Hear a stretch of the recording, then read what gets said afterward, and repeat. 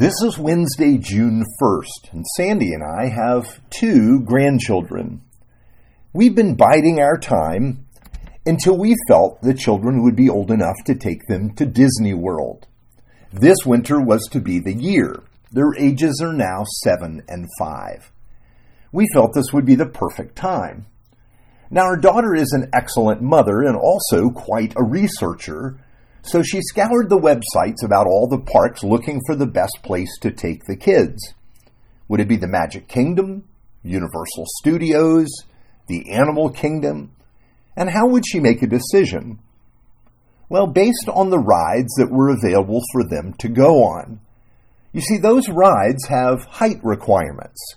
You must be 80 inches tall, for example, to go on Splash Mountain and Big Thunder Mountain Railroad. You must be 44 inches tall to enjoy the Space Mountain ride.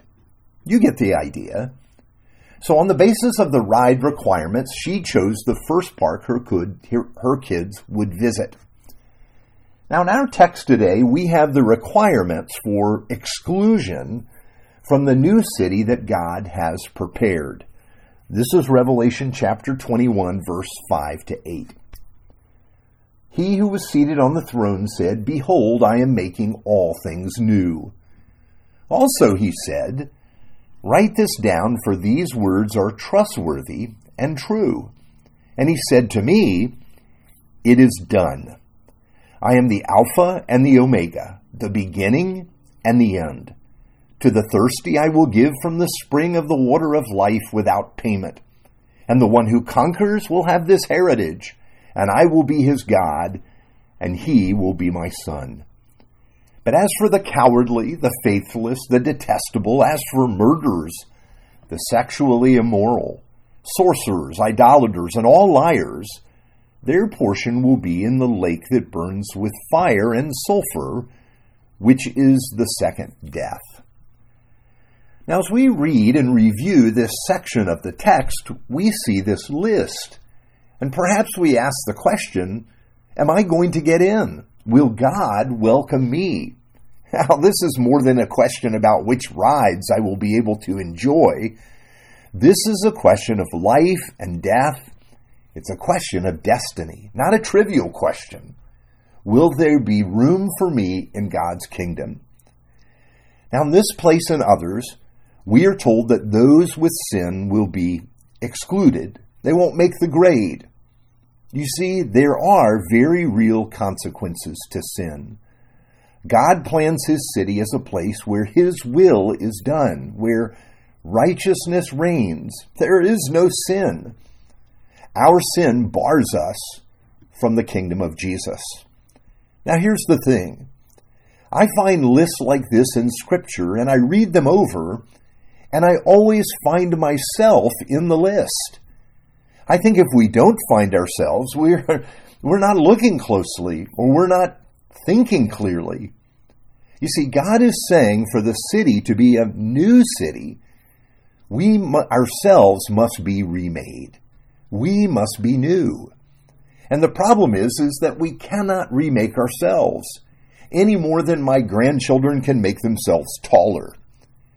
Now, it turns out that the Magic Kingdom is not that magical. We cannot make ourselves new. God must do this for us and in us and with us. And God does this in Jesus. He takes those thirsty for life and forgiveness, and he invites them to drink at the spring of life. Yes, he gives them life in Christ. You see, reading this text is humbling because we know we lack the entrance requirements. But what we find is that when we drink from the spring of the water God unites us to in Christ, that he becomes our Father and we become his sons and daughters. There's a place for us in the kingdom of God because we are in Christ. Yes, in Christ. God does in us what he promised when he said, "I am making all things new." And here's where we need to understand what God is after. Yes, he plans to build a new community made of a new humanity, born of the love and forgiveness provided by Jesus alone. You see, God never lowers the bar. but he lays the weight of our sin on Jesus. There is no new city, there is no new Jerusalem without a redeemed humanity. This reminds us each day of the source of our hope. Our new life is enabled by the love and redemption of Jesus. And this is what we are called to live out of right now. Not beginning when we reach the New Jerusalem, but today. 2 Corinthians 5:17 says, "Therefore, if anyone is in Christ, the new creation has come, the old has gone, the new is here." Notice he says the new has come. You are a new creation in Christ as soon as you come to him. Yes, while we wait for the fullness of God's coming kingdom, we have the privilege of living as new creations in Jesus. Let's pray. Lord, we are humbled by your love, knowing you have given us what Jesus deserves, and he has taken what we deserve. Thank you for making room for us in your kingdom through faith in Jesus Christ. We pray in his name. Amen.